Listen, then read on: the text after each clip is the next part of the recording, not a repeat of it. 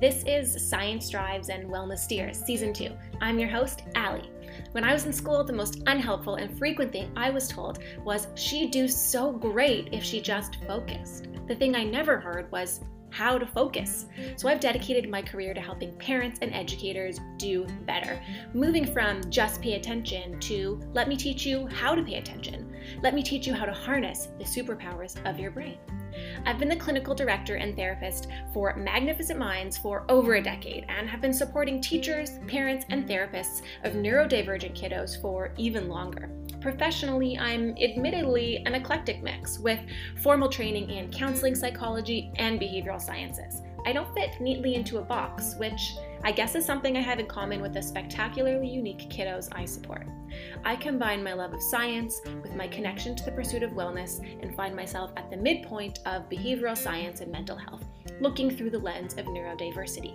I'm a hippie at heart, avoiding pseudoscience, gluten, and ableism. I'm a political advocate and a passionate writer who is not afraid to have hard conversations. I'm a sometimes all over the place, not always put together mom of 3, entrepreneur, and a wife who was voted most likely to speak out of turn in just about every year of elementary school, which surprises no one who knows me. You can look up my business at magnificentminds.ca or do a full social media stalking on Instagram at magminds, on TikTok at therapymagminds, on my blog, of course in my podcast, or even sign up to receive monthly updates via my newsletter. But don't worry, spam isn't my jam. Thanks for taking a bit of time and joining my community. I look forward to going on this journey with you.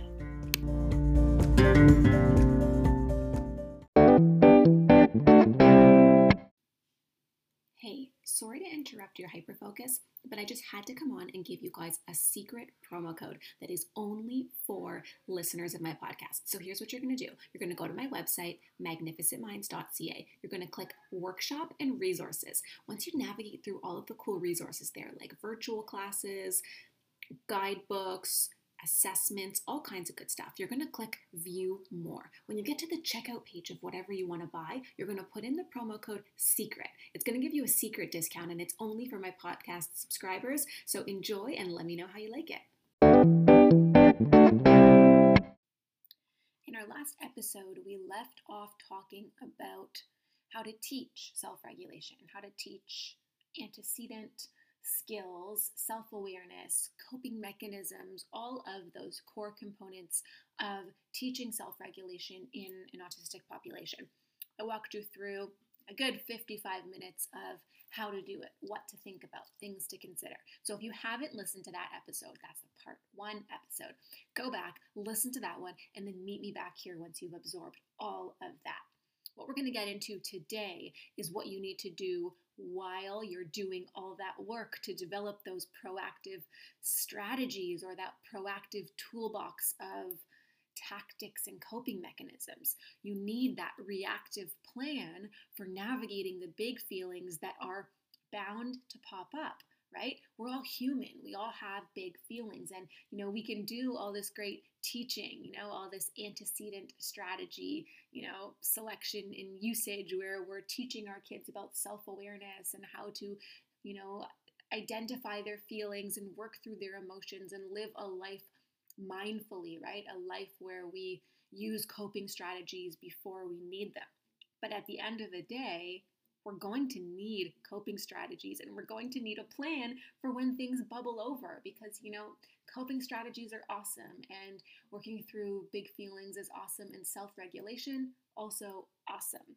But we still need to know what to do when, we don't get ahead of our feelings, when we are reactive, instead of responsive, when we, have a big reaction, or for lack of a better way to describe it, we cry over spilt milk, or we cry over being told no, or we cry maybe literally or maybe figuratively over not getting what we want in the moment.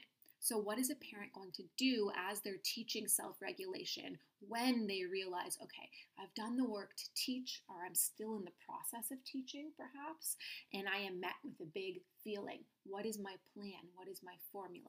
So, here are some guiding principles that I think will be helpful for you to remember as you're trying to navigate those big feelings while still keeping in the back of your mind that ultimate goal of achieving self regulation. So, step one, you're going to show up neutrally. Okay, you want to model the state that you want to guide them to. You are steering the ship. You don't want to match the state that they're already in. All that's going to do is further the state that they're already in. Instead, you want to model the state you want them to go to. If you want them to be calm, you want to model calm. If they're at a level 5, a peak escalation, you want to come in and model the level that you want them to meet you at. Okay? Don't match their level, model where you want them to meet you. That's the first step. Show up neutrally. The second step is to validate the emotions. How do you do this? You do it by labeling the emotions. This is so important for making connections and maintaining that rapport, even in a big, moment or a big feeling. You want them to feel heard. You want to say something like, you're mad. And then you can even validate why they're mad. You're mad, you really want chocolate milk. Or, you're mad, you don't want to do homework. Okay, so that's the validating piece. And that's the piece that really allows you to maintain that connection, even when you move ahead and continue to place firm boundaries, which is what I'm going to coach you on next. Okay, so the next thing you're going to do is empathize. So you've shown up neutrally, you've validated their emotions, and now you're going to empathize with their message. You're going to tell them, I know you're mad, you want to leave the park, and, I understand what you're trying to tell me with your big behavior. You're empathizing. You're saying, I can understand that leaving the park is hard. It's hard for me to leave something super fun, too. So, to just rewind and show you what this all looks like all together, right? You show up neutrally in a calm state. You validate their emotions. You're mad, right? You're labeling it. You don't want to leave the park. And then you're empathizing with their message. So you're saying, I can understand that leaving the park is hard. I get it, buddy. Leaving something that is so fun is hard for me too. Or you might be more concrete if you have a kiddo who, less is more for them, especially when they're escalated. You might just say, you're mad. I can understand that. The fourth thing you're going to do is reiterate the expectation, okay? But it's time to leave the park because it's getting dark. But, we have to clean up our toys because it's time for dinner. And in reiterating the expectation, you are having this come right after you've empathized and validated, but you are letting them know that yes, even having said that, even understanding what you're saying, I hear you, I see you, but still the expectation is the thing I said. And oftentimes what you're reiterating or that expectation is the initial thing that was the trigger, right? So I see you, I'm hearing your feelings, I understand your message. Even still, nevertheless, the expectation is still the same. And then you're going to redirect them. This is the final step, and it's really important because you don't want to just leave them at the reiterate stage, right? You don't want to just say, but it's time to leave the park, and then leave them to their own devices, right? You want to tell them what to do next. So you're going to redirect them in a way that allows them to meet your expectation. So you might say, in your reiterate your expectation, statement, you might say, but it's time to leave the park because it's getting dark. And then in your redirect statement, you might say, so we're going to leave the park in 3, 2, 1. And then you're going to help them. You're going to, redirect them any way you need to, depending on, the need of your kiddo in the specific situation. So let's put this all together, and I'm going to show you what this sort of formula looks like when you just put all the pieces together. So you show up neutrally, right, in any way that your body and voice can demonstrate that, and then you say something like, you're mad. You don't want to leave the park. I can understand that. Leaving the park is hard. It's super hard for me to leave something super fun too. You're mad. I can understand that. So that would be one or the other, right? You're not necessarily going to say both, depending on the language of your kiddo. And you're going to say, but it's time to leave the park because it's getting dark. So we're going to leave, and we're going to do it in 3, 2, 1. So you can see, with this sort of guiding, these guiding principles. I don't want, it's like a formula, but I don't want to call it a formula because I don't want you to get stuck, I want you to be flexible with its delivery. But with this, this guiding framework, you're able to show up in a way that models where you want them to go in terms of affect, right? You're not coming in hot if they're hot. And that's our instinct, right? If they yell, we yell because they can't hear us. Instead, if they yell, we're going to whisper. We're going to come in the way we want them, to show up. And we're going to go through this process, and in doing it, we're going to be able to acknowledge and hopefully provide a learning opportunity, with respect to their emotions, where we're connecting these abstract ideas of emotions and feelings that we've been discussing and learning about, and connect it, to this real life situation. In so doing, we're also going to make sure that we are hearing them, right? Because emotions and feelings and, behavior, it all says something. We need our kids to know that we understand the message they're giving us, and we understand it and we hear them, but still the expectation is the expectation. This is important because if we don't show up and validate their message and empathize with their message, then our kids can spiral because they feel like we don't understand. No, you don't get it. I don't want to leave the park. So it's like, no, I do get it. You don't want to leave the park. I hear that. However, we have to leave the park. And as long as we ensure that we are addressing the message that they're trying to deliver with their behavior, number one, they feel heard. And number two, we're allowing them an opportunity to realize that the way they're sending the message is not the way that's going to yield the outcome that they want. The other piece of that is, if you had said it's time to leave the park or whatever the expectation is, and your kiddo had said, oh, I was having so much fun. Can I have 2 more minutes? To me, that would be a really big win. And in that situation, I might actually reinforce that and say, yeah, you know what? I really love how you asked. You can absolutely have 2 more minutes. Okay? Because what they've done in that situation is they've communicated the same message, I don't want to leave the park, but they've done so in a way that is more appropriate and that is more likely to be connected with them getting what they want at the end of the day, their message being received and, us saying, sure, yeah, no problem. Of course, there will be times where they might say very nicely, oh, that's disappointing. I was really hoping to have another minute to play. Can I? And you might say, you know what, buddy? I love how you asked. Having said that, or however, we have to go because, dinner's ready, whatever it is.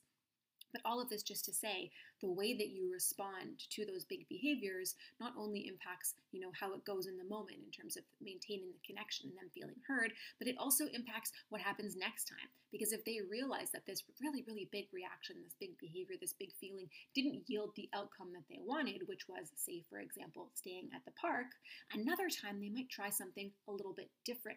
Like, for example, saying, that's disappointing, can I have a few more minutes? Okay, a few mistakes to avoid at peak escalation. So when you're going through this sort of guiding framework, let's call it, you might be tempted to make some of these mistakes. So what I'm going to do is unpack a couple common errors or missteps that I have seen parents make, or that I have been tempted to make myself and caught myself, or maybe I did it in the moment and then after I realized what I did. So here are some of those mistakes. Okay, these are things to avoid in a peak escalation.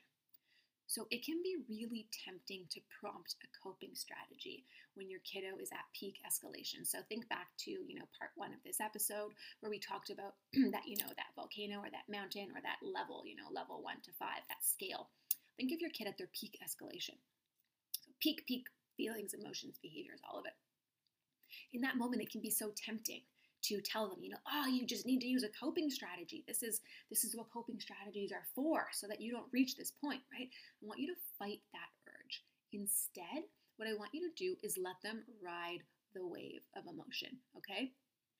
I want you to model using a coping strategy, maybe a few coping strategies, and I want you to model this only when they begin to slowly regulate on their own. So when they start to come down the peak, maybe they're at a level 4. Okay, if you're using a number scale, maybe they're just slowly coming down the other side of their mountain. Okay, if they join you while you are modeling a coping strategy, so for example, you might start doing hand breathing, or you might start, doing some purposeful motor movements, jumping jacks maybe. You might start drawing. You might start reading quietly to yourself. If they join you, great.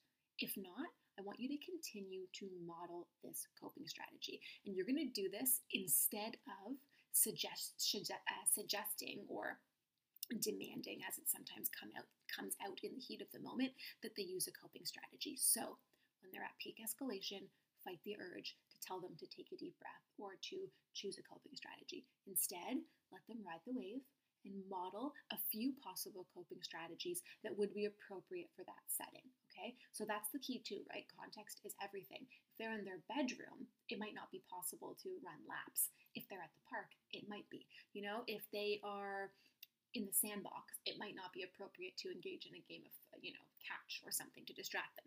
If they're, in the field, it might be. So your coping strategies, your distraction or your, mindfulness strategies or your, movement strategies are all going to be dependent on, number one, your level of escalation, and number two, where you are and what is appropriate. So this is a perfect time to model some of those strategies that might be appropriate and matched to both their level of escalation and also the physical environment that they're in.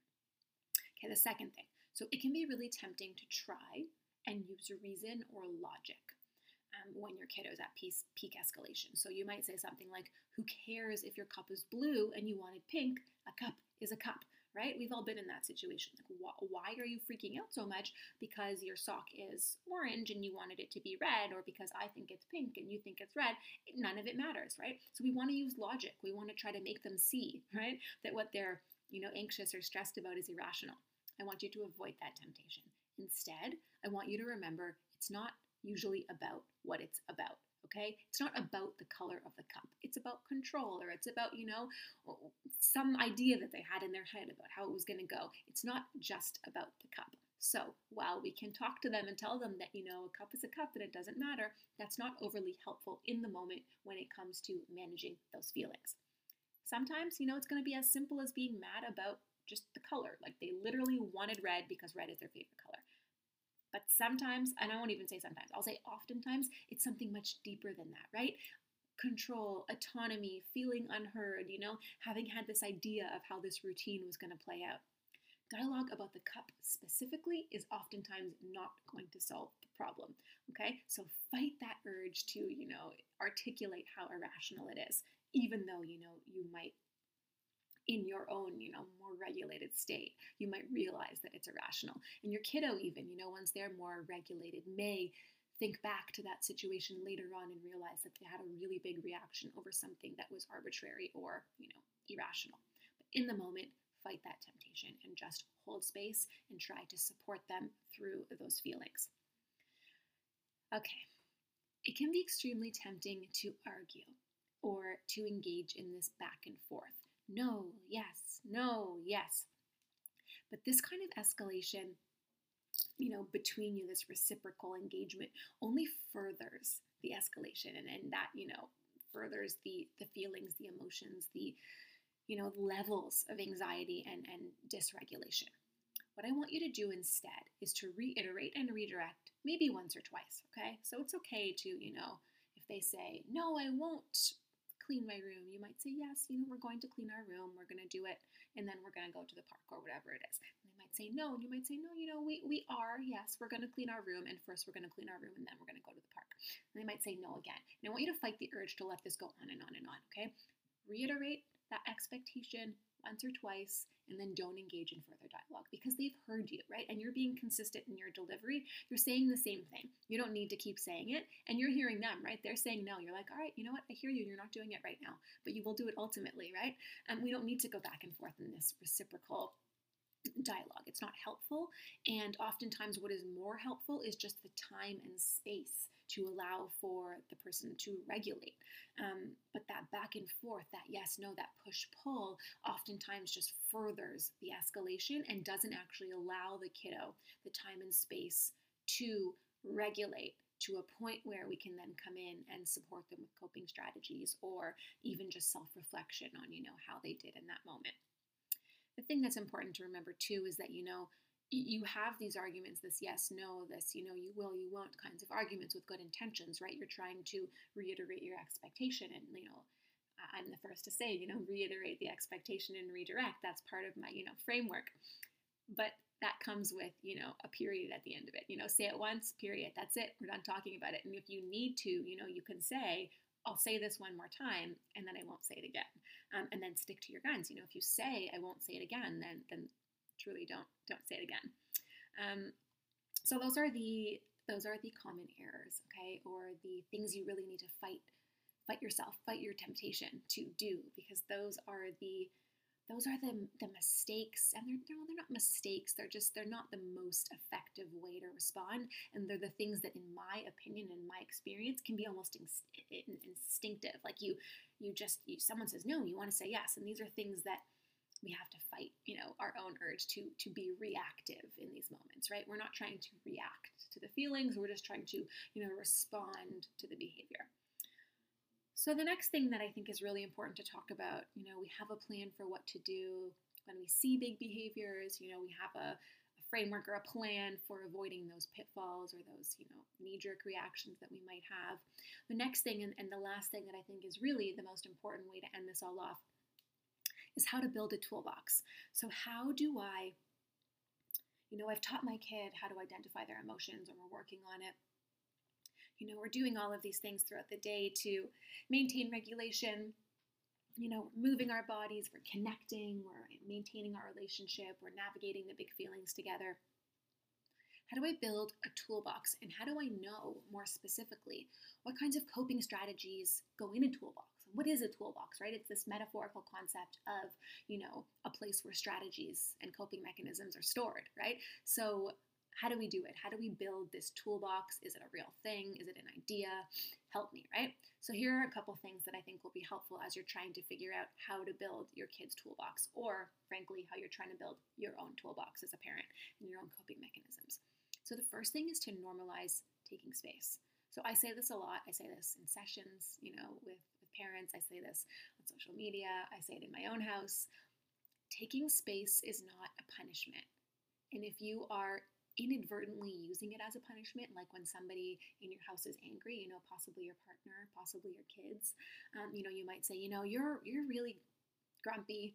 You need to go to your room. You need to take some space. What you're doing in that situation is making it punitive, right? You're saying you're feeling a certain thing or doing a certain thing or behaving a certain way.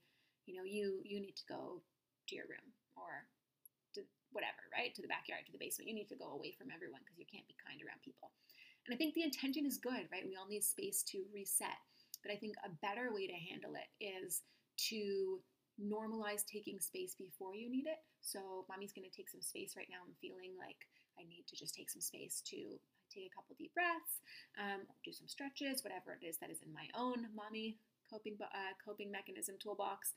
And I want you to do it for your kids too. And I want you to get in the habit of, making quiet time. I don't want to say a privilege because it's not something that needs to be earned. But I don't want it to be a prescribed consequence either. So I want quiet time in your house to be something that just happens. It happens regardless of feelings. It happens like nap time or like brushing your teeth. It's just a part of every day. Okay, there's a time we have quiet time, and it doesn't have to be a time on the clock. It can be a time relative to something else that's done, when we get home, after we have snack, whatever it is. And quiet time is a time for the individuals in your house, the kids, the grown-ups, to be as independent and quiet and alone as is age and developmentally appropriate. So you can take quiet time, or take space in the same room as each other if that's what's safest. But it really means that it's not engagement time. It's not, the mommy show. It's not the daddy show. It's not entertain the kids show. It's each person in the house is responsible for engaging in some quiet activity, and quiet will be defined based on your own standards. It doesn't have to be silent unless that's what you want. And it's something that happens every day. And it's something that becomes comfortable. And then after that is part of your normal routine, your everyday, or, several times a week, however you want to structure it, then you can use that, that as a redirection when you're feeling big feelings, or when your kiddo is feeling big feelings. I can tell that you are feeling a little bit anxious right now, but do you think it would be helpful for you to take some space and maybe go and, read quietly? Once you've already paired quiet time or taking space with reinforcement and the things that your kiddo likes and just a normal part of your day, that will kind of be like saying, oh, you look thirsty, would you like a drink? Okay, so it's no longer punitive, it's just cause and effect. You can drink all day long. In fact, I encourage you to have water all day long. But if I notice that you look thirsty or you're sweating, I might say, hey, do you want a drink? And because of that, and because of the previous association, it no longer feels like it feels when someone's angry and you say, take a deep breath. Okay, so that's the first thing, normalize taking space. The second thing is I want you to move every day with your kids. And that doesn't just mean, embedding opportunities to have active play. It also means, recognizing that high energy movement and lower energy movement are going to both have equal benefits at different times throughout the day. Okay, I want you to realize that exercise elicits many of the same feelings as peak escalation. Okay, I'm going to say that again because it's really important. Exercise elicits many of the same bodily feelings as peak escalation.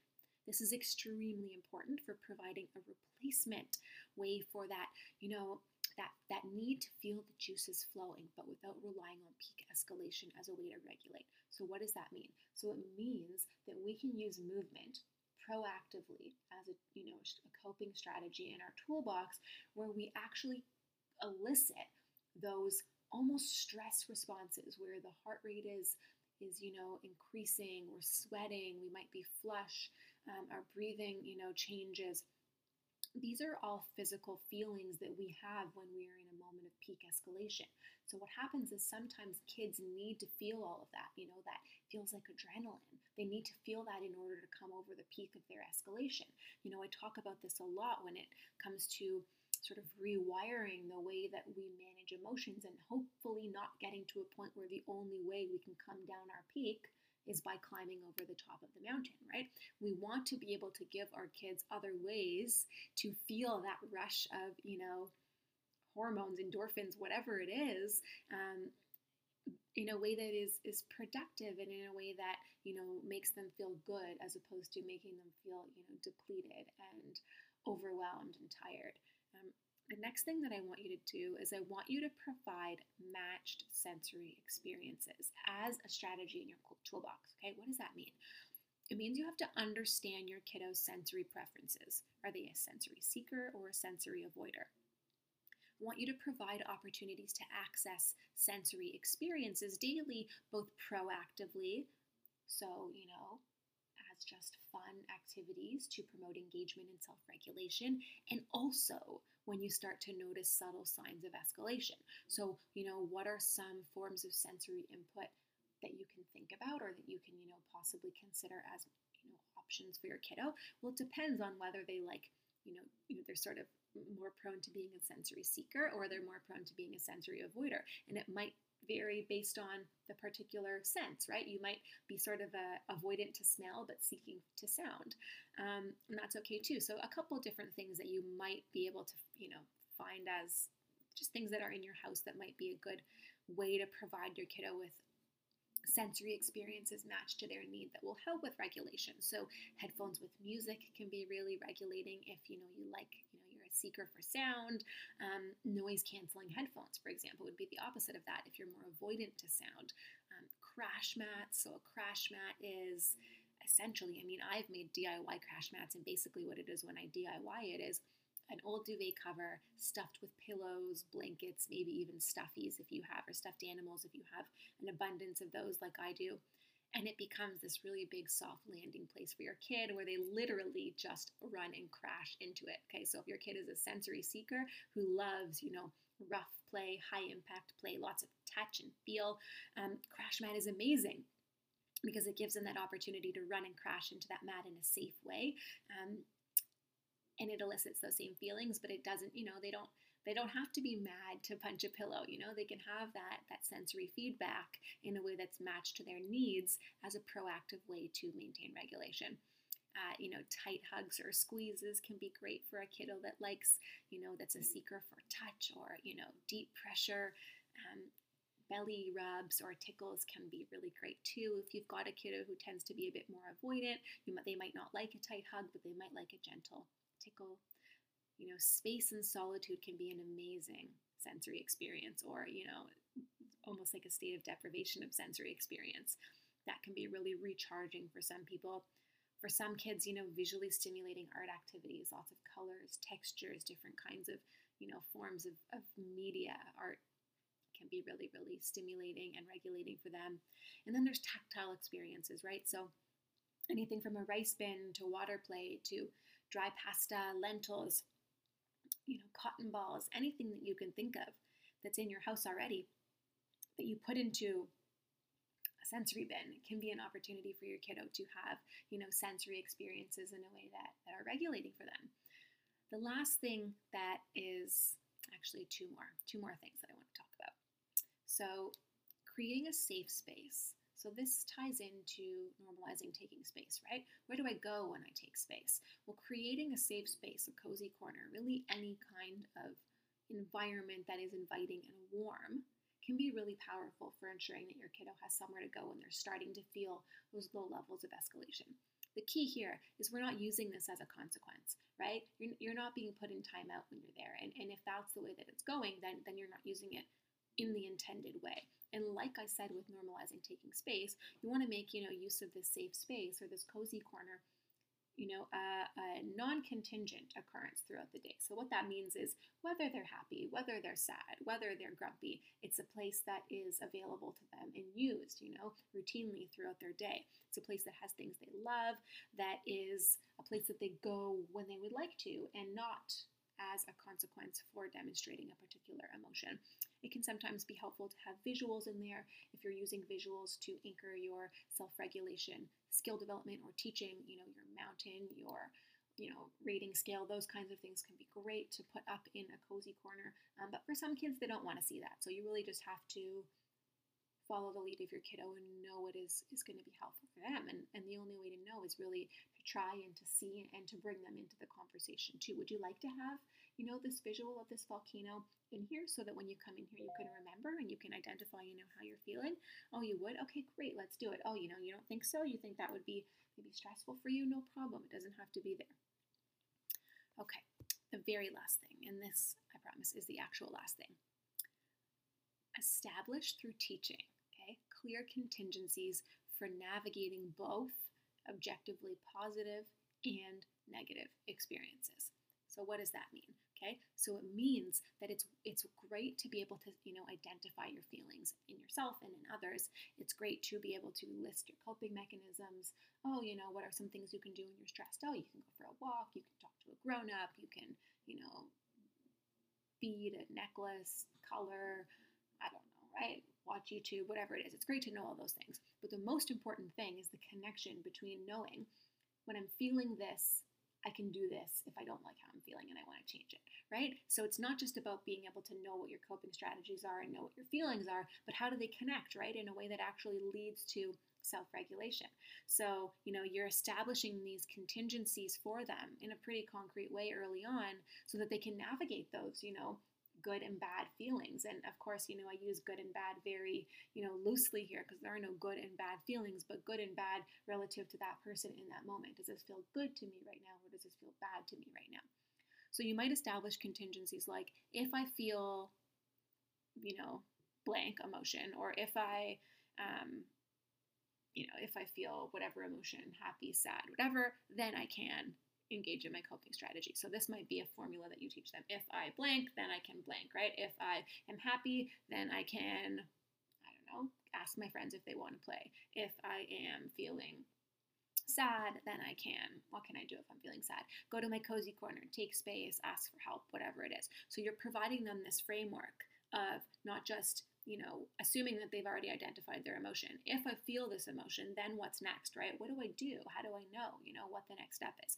So we create these contingencies for them, and then we let them have the flexibility to choose which applies to which setting by letting them fill in the blanks. So they decide what emotion they're feeling, and then they also decide what, is matched to it, whether it's sensory experience or whether it's, a motor activity, whatever it is.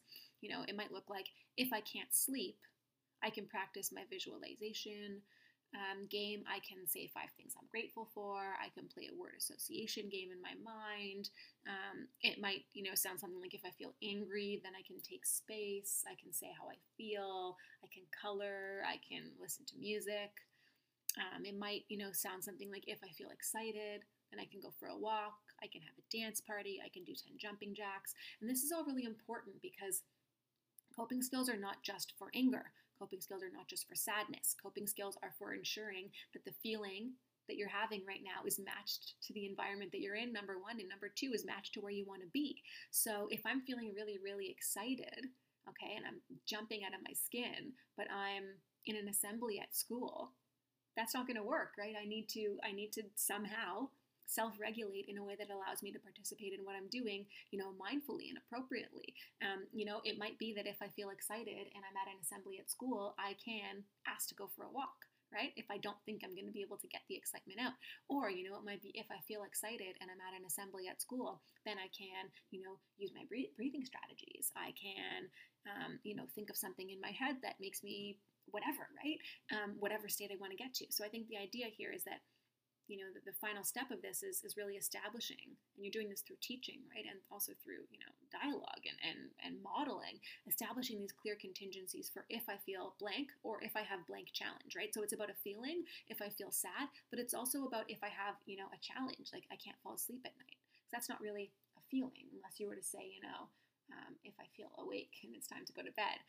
But ultimately the idea here is that we are using this if-then contingency, and we're letting them fill in the blanks in a way that aligns with their needs in terms of letting them participate, in the world around them, in terms of letting them choose how they want to feel. Because ultimately, if you're sad, but you want to be sad, then okay, right? Then let's go with that. You can choose. If sometimes we have to sit in our feelings, and that's okay. And if I'm sad and I want to be sad, then I can. What are some things you can do if you just want to stay sad? Well, maybe you can listen to sad music, and that might seem weird for some people because they're like, well, why would you want to be sad? But as grown-ups, sometimes we just want to sit in our feelings, and that's okay. And if I want to stay sad, then I'm going to listen to some sad music or watch a sad movie or whatever it is. At the end of the day, the idea of coping strategies is not to prescribe the feeling or emotion someone should be having, but to help them guide themselves to whatever they want to be having. If you want to be regulated, if you want to be happy, if you want to be excited, if you want to be, sad, mad, whatever it is, let's teach you how to use strategies that are matched with where you want to go. Much of the time, it's going to be, if I'm mad and I want to be happy, here's what I can do. If I'm mad and I want to be, excited, here are some things I can do. And that's probably the most common application. But it's important too to remember that sometimes it's okay to sit in our feelings. And if your kiddo is saying, I feel sad and I want to be sad because I want to feel these feelings, that's okay too.